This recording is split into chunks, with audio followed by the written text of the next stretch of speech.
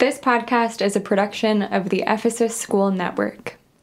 But His will is rather in the law of the Lord, and in His law will He meditate day and night. Alleluia.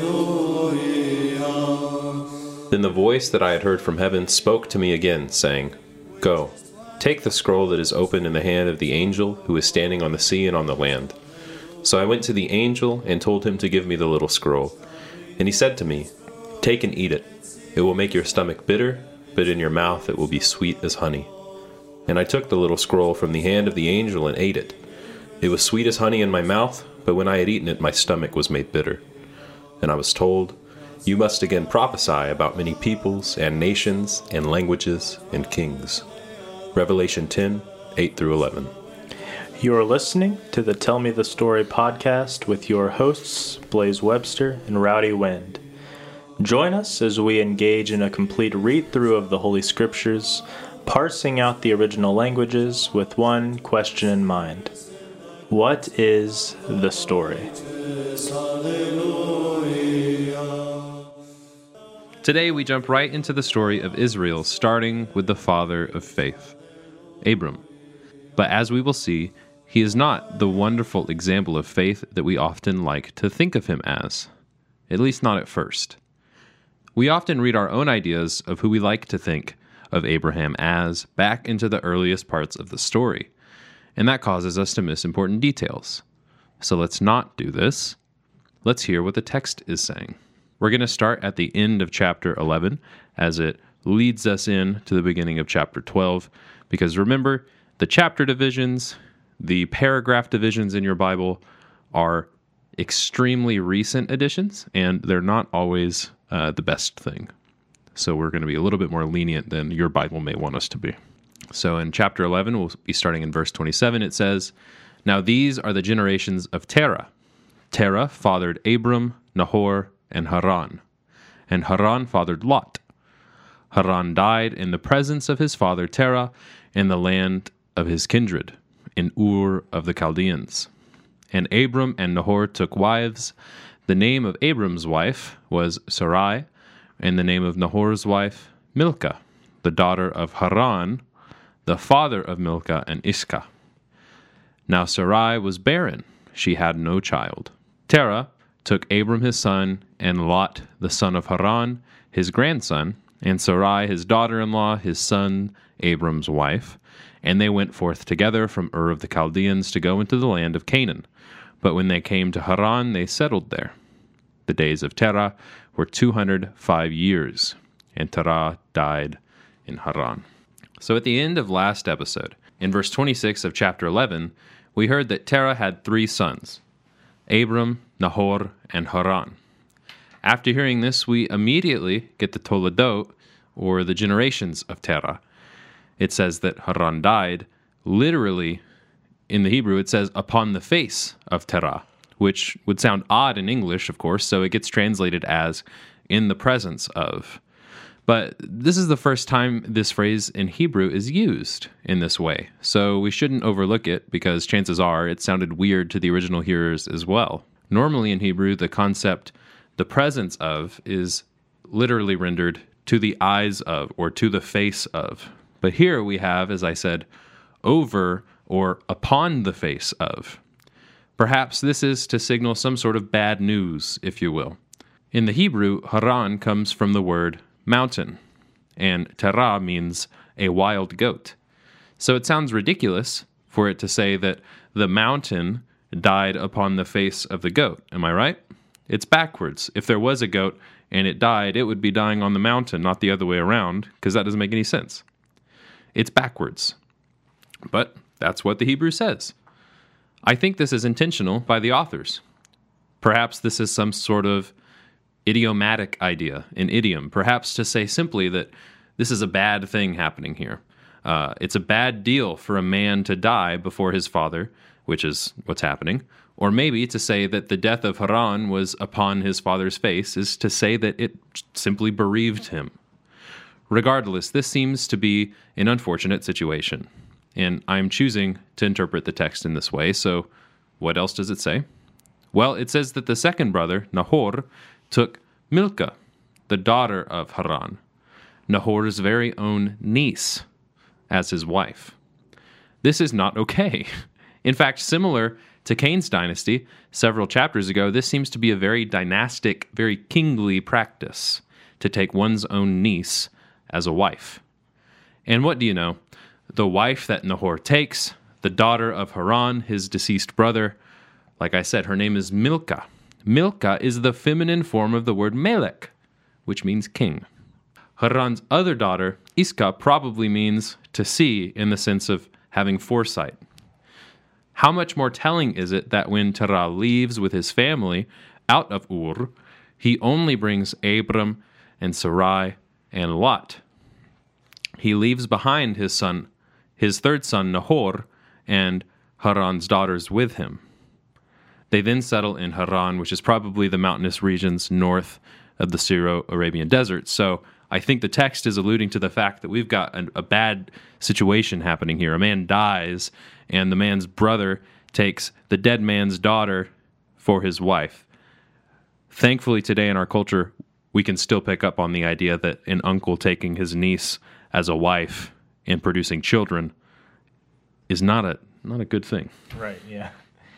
And also, speaking of the desert, we are introduced to the barrenness of Abram's wife, Sarai, before she becomes Sarah. Now, these are two different names, very different names, and we have to pay attention to that and the name change. But you have to listen to the irony. Abram's name would obviously suggest progeny, but his wife is childless. To reinforce this, the name Sarai means my princes, which not only signifies a progeny of powerful men, but also royalty. But her womb is barren and childless. This image of the barren womb and the impotent men is a recurring theme throughout the scriptural narrative, signifying God's total control over his progeny of promise. The book of Isaiah really hones in on this parallel. Namely, in the book of Isaiah, Zion refers to a parched land, a barren land, which is a stand-in for Jerusalem.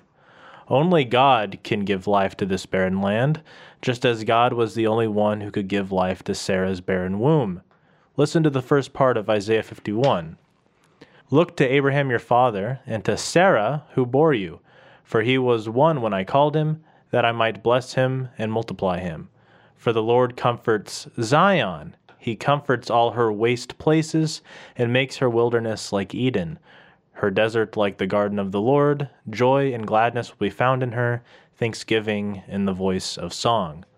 So we are already getting hints from the plot about what Abram and Sarai will represent in this narrative. Their names are lofty, like the Babylonian culture they come from, but they have nothing to show for it. After their name changes in chapter 17, their names are belittled, but they have the progeny of promise through Isaac. So let us keep that in mind and hear the beginning of Abram's story. But before we move on, though, I want to note the important bit where we hear that even though Terah led his family to Canaan, they settled in Haran before they get there. You even see a little nudge after the death of Terah where God will command Abram to leave the land of his father to the land he will show him. Abram has a rocky start, and we are preparing a pretty scandalous story about a man who is the father of the faithful and an example for us, yet the story does not shy away from his moments of distrust, adultery, deception, and violence. Right. Think about every time we have a political election here in the United States, one of the things that political opponents will do to each other is go after the sins of their opponent's past. And when they do that, the hope is that the scandal of it will defame their opponent and their opponent will drop out of the election. So how telling is it that the most important characters, the ones who we follow in the scriptural story, are scandalized before they are transformed? That's what we're about to hear. So please, please, please, don't close your ears and hear this character of Abram as the perfect example of a faithful servant that you want him to be, that he does become, because the sinful nature that he represents in his earliest days are extremely important. And they linger. They linger. In chapter 12, verse 1, it says, "Now the Lord said to Abram, Go from your country and your kindred and your father's house to the land that I will show you. And I will make of you a great nation, and I will bless you and make your name great, so that you will be a blessing. I will bless those who bless you, and him who dishonors you I will curse, and in you all the families of the earth shall be blessed." I want to point out a couple of thematic things going on in the original language and word choice of the authors. In verse 1, we have the very powerful phrase that our ears have been trained to hear as the instigating event of motion. Except here it's a little different than back in Genesis 1 because we know exactly what God, we know exactly who we are dealing with. In the Hebrew it says, "Vayomer Yahweh el Avram," and the Lord said to Abram. It's very powerful, functionally powerful.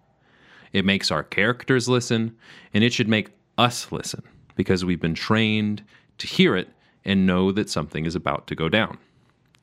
So what did Yahweh say to Abram?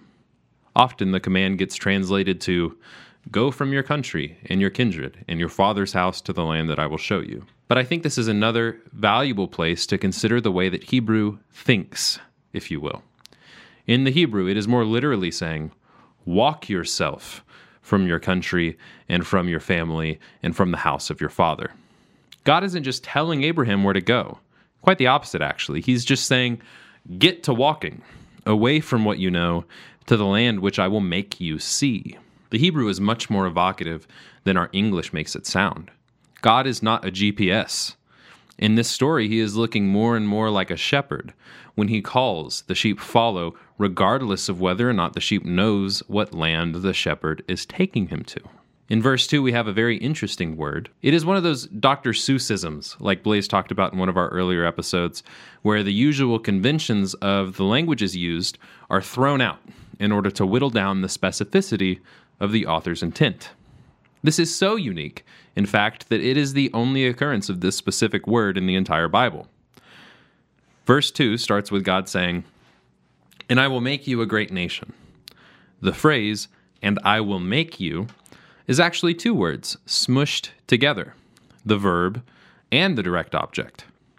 It is translated fine. I don't have any issue here with how it's rendered, but normally this phrase would be two words in Hebrew, something like "we'esa oteka," but it's not. It's taken both of those words and smushed them together to say "we'eska," which again is very unique. Perhaps, by smushing the verb and the direct object together, the pronoun, which represents Abram, and the verb being the verb acted by God, it's to emphasize that it is purely, exclusively, God acting to make Abram into what God himself wants Abram to be, which ultimately is for God's own purposes. And it just so happens that it is to be a great nation with a great name that will bless everyone. What's more is that in this same verse, two other verbs which are attributed to God in this narration spoken by him receive the same unique treatment and are also both one-of-a-kind words. Those are the words for "I will bless you" and "I will make you great." I won't go into it much further because hopefully I've made it clear that what the authors are trying to say is that God has total control, and the fact that the coming greatness of Abram and his descendants can in no way be attributed to Abram himself, but to God. That's not necessarily a challenging concept, but I do think it's helpful to point to the language that constructs the Bible itself and how simply the words used allude to this concept that I hope we are all familiar with. The last and most important part of this section is that God tells Abram that he will be a blessing. And in the next verse, that all the families of the earth will be blessed in, with, and by him. This is a big deal now that we've heard of, the calamities of man and how they return to calamity even after the flood and their preservation by God. This character of Abram must be extremely important, and he is being set up in a new and interesting way, so we must pay attention before we hear more about his character. Right. God isn't promising to make Abram's name great because Abram is just that cool. In fact, it's not even Abram's current lofty name that'll be remembered, but his belittled name, Abraham, the father of the emaciated lamb. And we'll get more in depth on that etymology, but the image is clear. It's not Abram who is the focus of his literary existence, but his singular offspring, the suffering servant who is slain as a sin offering, as the prophet Isaiah discusses, and as Paul links with Christ. Hear Galatians. Now the promises were made to Abraham and to his offspring. It does not say, and to offsprings, referring to many, but referring to one, and to your offspring, who is Christ. Now the same is true for the blessing and the cursing. It's not as if Abram has earned God's favor in any way, and therefore God is so impressed with him that he makes this deal with him. No, Abram has simply been called out by God to be an instrument of salvation for all the families of the earth. Basically all the tribes mentioned in Genesis chapter 10. Again, even this story early on in Scripture, we have the Abrahamic promise being made not to the Jews alone, but the Gentiles as a whole. This is not something that Paul made up, but something that he correctly and aptly understood by diligently studying the Scriptures he had access to. So what people are blessing or cursing are not Abram the person, but his progeny of promise. So really quickly, while we're here, I also want to touch on the name Lot, as we are about to hear more about him in the following passage. In Hebrew, this word is lut, which has the connotation of cleaving tightly to something. We can see this functionally as he is loyally enjoined to Abram on his journey. Notice that God never mentions Abram's family members in his command to leave Ur Kasdim, but Lut travels with him all the way to Negeb. Later on, we hear that they part ways. Lut chooses the land to the east of Jordan because it is well watered like Egypt. So if you know Scripture, you know that this can't be a good thing. While he cleaves loyally to Abram, his later fault is that he also cleaves to the false comfort of Egypt. Not good. Let us be aware of the meaning of his name as we continue. So Abram went as the Lord had told him, and Lot went with him. Abram was 75 years old when he departed from Haran, and Abram took Sarai his wife, and Lot his brother's son, and all their possessions that they had gathered, and the people that they had acquired in Haran. And they set out to the land of Canaan, and when they came to the land of Canaan, Abram passed through the land to the place at Shechem, to the oak of Moreh. At this time, the Canaanites were in that land. Then the Lord appeared to Abram and said, "To your offspring I will give this land." So he built there an altar to the Lord who had appeared to him. From there he moved to the hill country on the east of Bethel and pitched his tent, with Bethel on the west and Ai on the east. And there he built an altar to the Lord and called upon the name of the Lord, and Abram journeyed on, still going toward the Negeb. So when Abram finally leaves Haran, we hear that he took with him many possessions and people that he acquired in that land. Rowdy will discuss the particularities of the Hebrew in that passage, but I just want to touch on this in English first. This is really striking because even though Abram is being called out of the city and into desert life, he is still practicing the customs of a city dweller. He has servants and possessions, and he is hardly living as a shepherd at this point in his life. We see how this will become a problem later, but to any hearer of Scripture, this should be a red flag. But remember, Abram's righteousness wasn't about how perfect he was, because he was blatantly and scandalously imperfect. Rather, it was his faith in a promise that he wasn't even going to witness as a living man that was accounted to him as righteousness. So Abram is not a literary hero in the classical sense. He is an incredibly flawed individual whose one redeeming factor was that he obeyed the word of God. He has a rocky start, especially in the story we'll hear next week about his descent into Egypt, but he remains a striking example for all of us who must persevere in that faith, yet like Abram, the beginning is always rocky. But with a continued effort to hear the Word of God and to change our behavior accordingly, maturity will foster within us, and if we keep our diligence, we will also be exemplars of faith.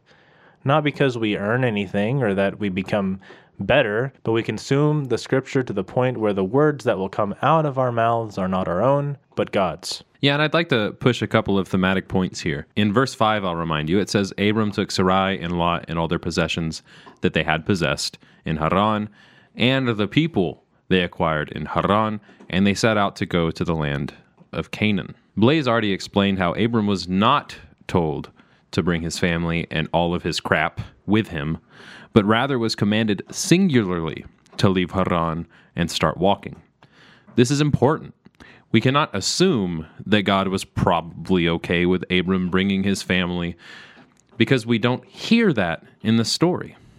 However, in the previous story of Genesis with the flood, Noah was commanded to bring his family. So I think it is safe to assert that God would have elaborated for Abram to do so if he deemed it necessary. But, like I said, Abram decides for himself that he will bring his family and all of his junk. Now, this isn't just Blaze and I being cranky and anti-materialist. Let's just look at the Hebrew. The Hebrew uses the word rachash, which is literally the word for property, and the word is used in a verbal form to emphasize the point. It is literally said, Abram took their property which they propertied, which obviously sounds ridiculous in English, so we change the verb to acquired or gathered. But the verb is only used in Genesis, nowhere else in the Old Testament.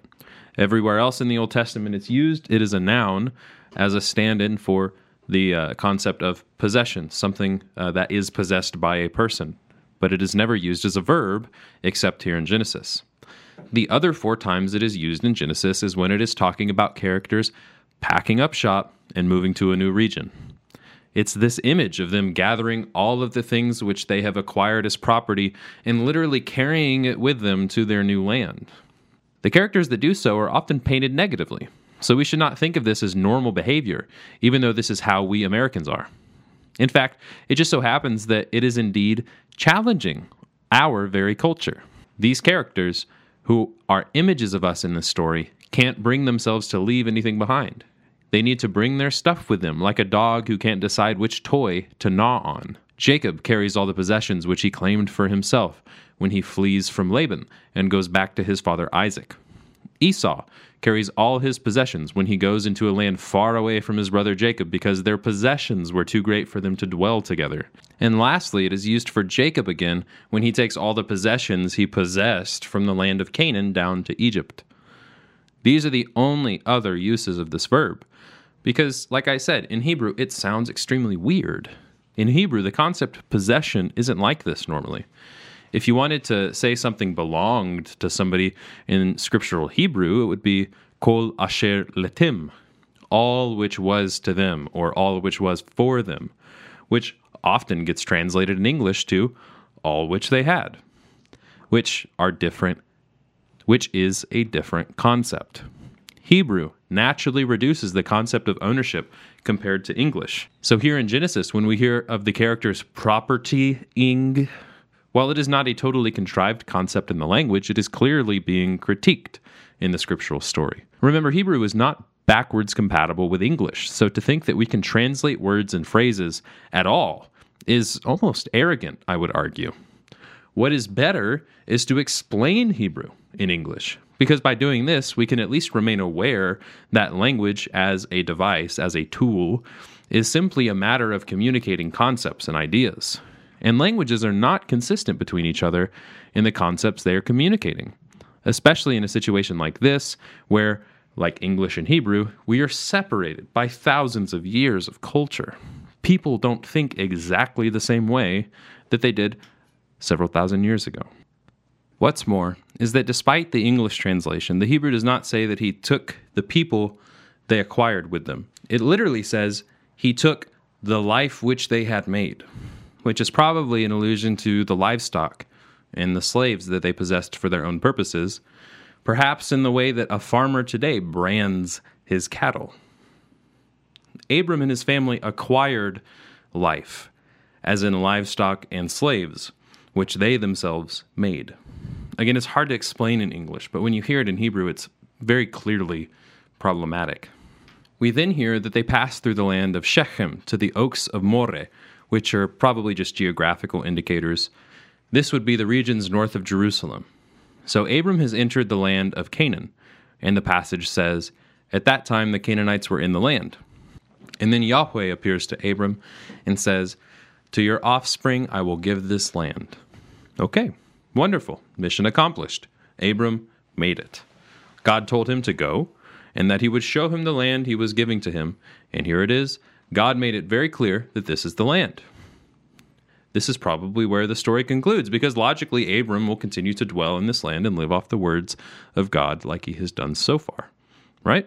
Next, we hear about Abram building an altar. Guess not. Yeah, right, exactly. This is not a good thing, as we've just mentioned. He pitches his tent in the hill country near the cities of Bethel and Ai, or A, however you're supposed to pronounce that, Ai. Both of these cities are important in the scriptural narrative, but Bethel certainly so. Bethel, or Beit El, in Hebrew means house of God, and it's referring to a temple, obviously. So this is not a good place in Scripture. God does not have a house. The scriptural God is anti-temple. And actually, at this point in the story, it's not even called Bethel. The original name in the Bible was Lutz, which refers to almond trees. This change of name formally happens in the scriptural narrative during Jacob's cycle in Genesis chapter 35. This is the famous episode where Jacob is renamed Israel. In verse 14, he takes a pillar of stone and anoints it and renames Lutz to Bethel, the house of God. This was actually a really common practice among the ancient Near East, where stones were venerated and considered to be mediums of communication with the deity. Literally, the name for this practice is Beitilis, which is obviously from the Hebrew word Beit El. We see this practice in the modern day with the Kaaba in Islam. Muslims even call the Kaaba Beit Allah, right? The Arabic version of Beit El. The roots of that practice lie within the broader cultural custom of venerating stones in a temple-like structure, and in fact, in Islamic lore, the Kaaba was first venerated by Adam and Eve as the original temple. So that connection is all over Semitic culture. I bring this up because it's important to understand the warning that the scriptural authors are setting out for us. They have spent so much time speaking against the usage of temples, but they are preparing us for the fact that the main characters of Scripture will continuously act contrary to this admonition. Scripture is an arduous story about everyone doing the wrong things. Always. The next city we hear about is Ai, which means a heap of ruins in Hebrew, so it's definitely ominous. We get the story of why it is called by that name in Joshua 8:28, where it is the second city to be plundered by the Israelites in their quote-unquote conquest of Canaan. These names are a warning to the Israelites that if they build a temple and erect a kingdom against the command of God, their city, Jerusalem, will become a heap of ruins, and that's exactly what happens. And then in verse 9, we are told that Abram continued to walk away from the land that Yahweh clearly stated was for him and his offspring. And he journeyed on toward the Negeb, which is a desert between the scriptural land of Canaan, which we've been talking about, and Egypt, which is where Abram is planning to sojourn. We're going to stop here because the second half of this chapter and chapter 13 all go together really well to form one cohesive story, and we don't want to break it up if it can be avoided. Because remember, our chapter divisions are not the best. Not all the time, at least.